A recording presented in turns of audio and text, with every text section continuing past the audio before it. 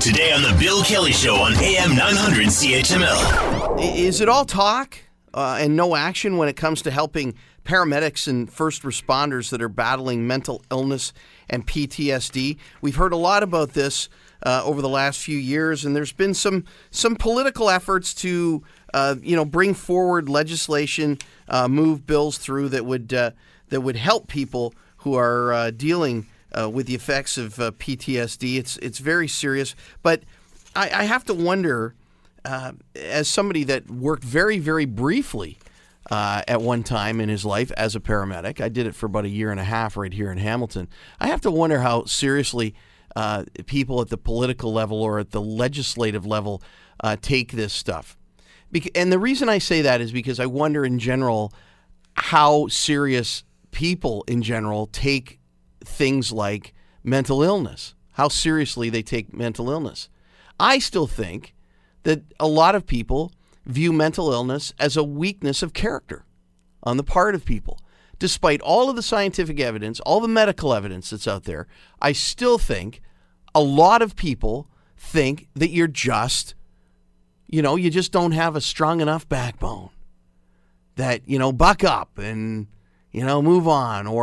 Or even worse, you chose that career. You chose to be a paramedic. You chose to be a police officer, firefighter, a member of the military. So that's what you get. Tough luck. I think, unfortunately, that attitude still is somewhat prevailing. In any event, we're going to talk about it right now with somebody that I know from my past life, a good guy, a guy that you want to see on the street if you're in trouble when it comes to your health, and that's Mario Pastorero. He's the president of OPSEU Local 256. He's a paramedic. Mario, nice to have you on the show.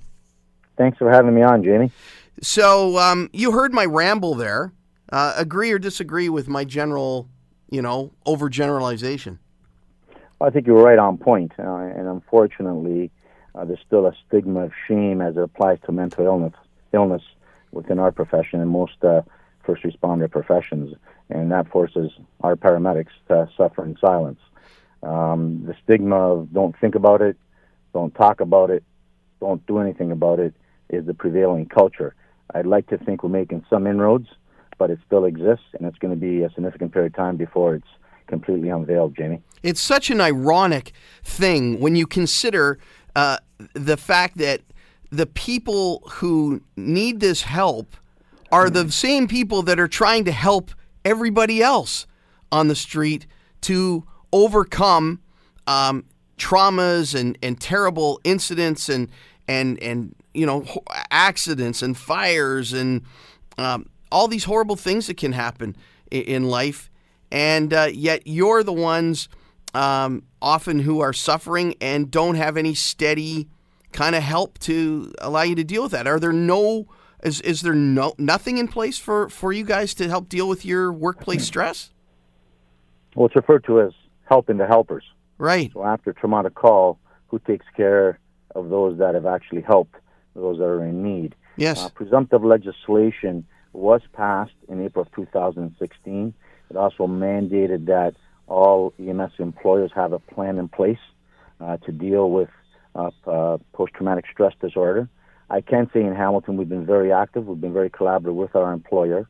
Essentially, in some ways, we've been at the forefront. We were one of the first services to deliver training to all our paramedics. It was through the Canadian Mental Health Association, a program that's called Road to Mental Readiness. We've also established a peer support team. We have now providing professional medical oversight, Dr. Paulette Laidlaw, who has experience in dealing with first responders. So we're at the very last stages of rolling out this peer support team and the program to all our staff. We've chosen the peer support individuals, facilitators. They've received training.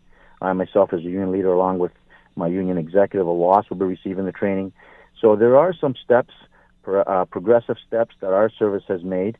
I'd like to think things can always happen quicker because anecdotally I can tell you that it's a very real issue, and Hamilton paramedics, many Hamilton paramedics have been diagnosed with post-traumatic stress disorder. So we need to provide the resources and bridge the gap to get them help quickly, Jamie.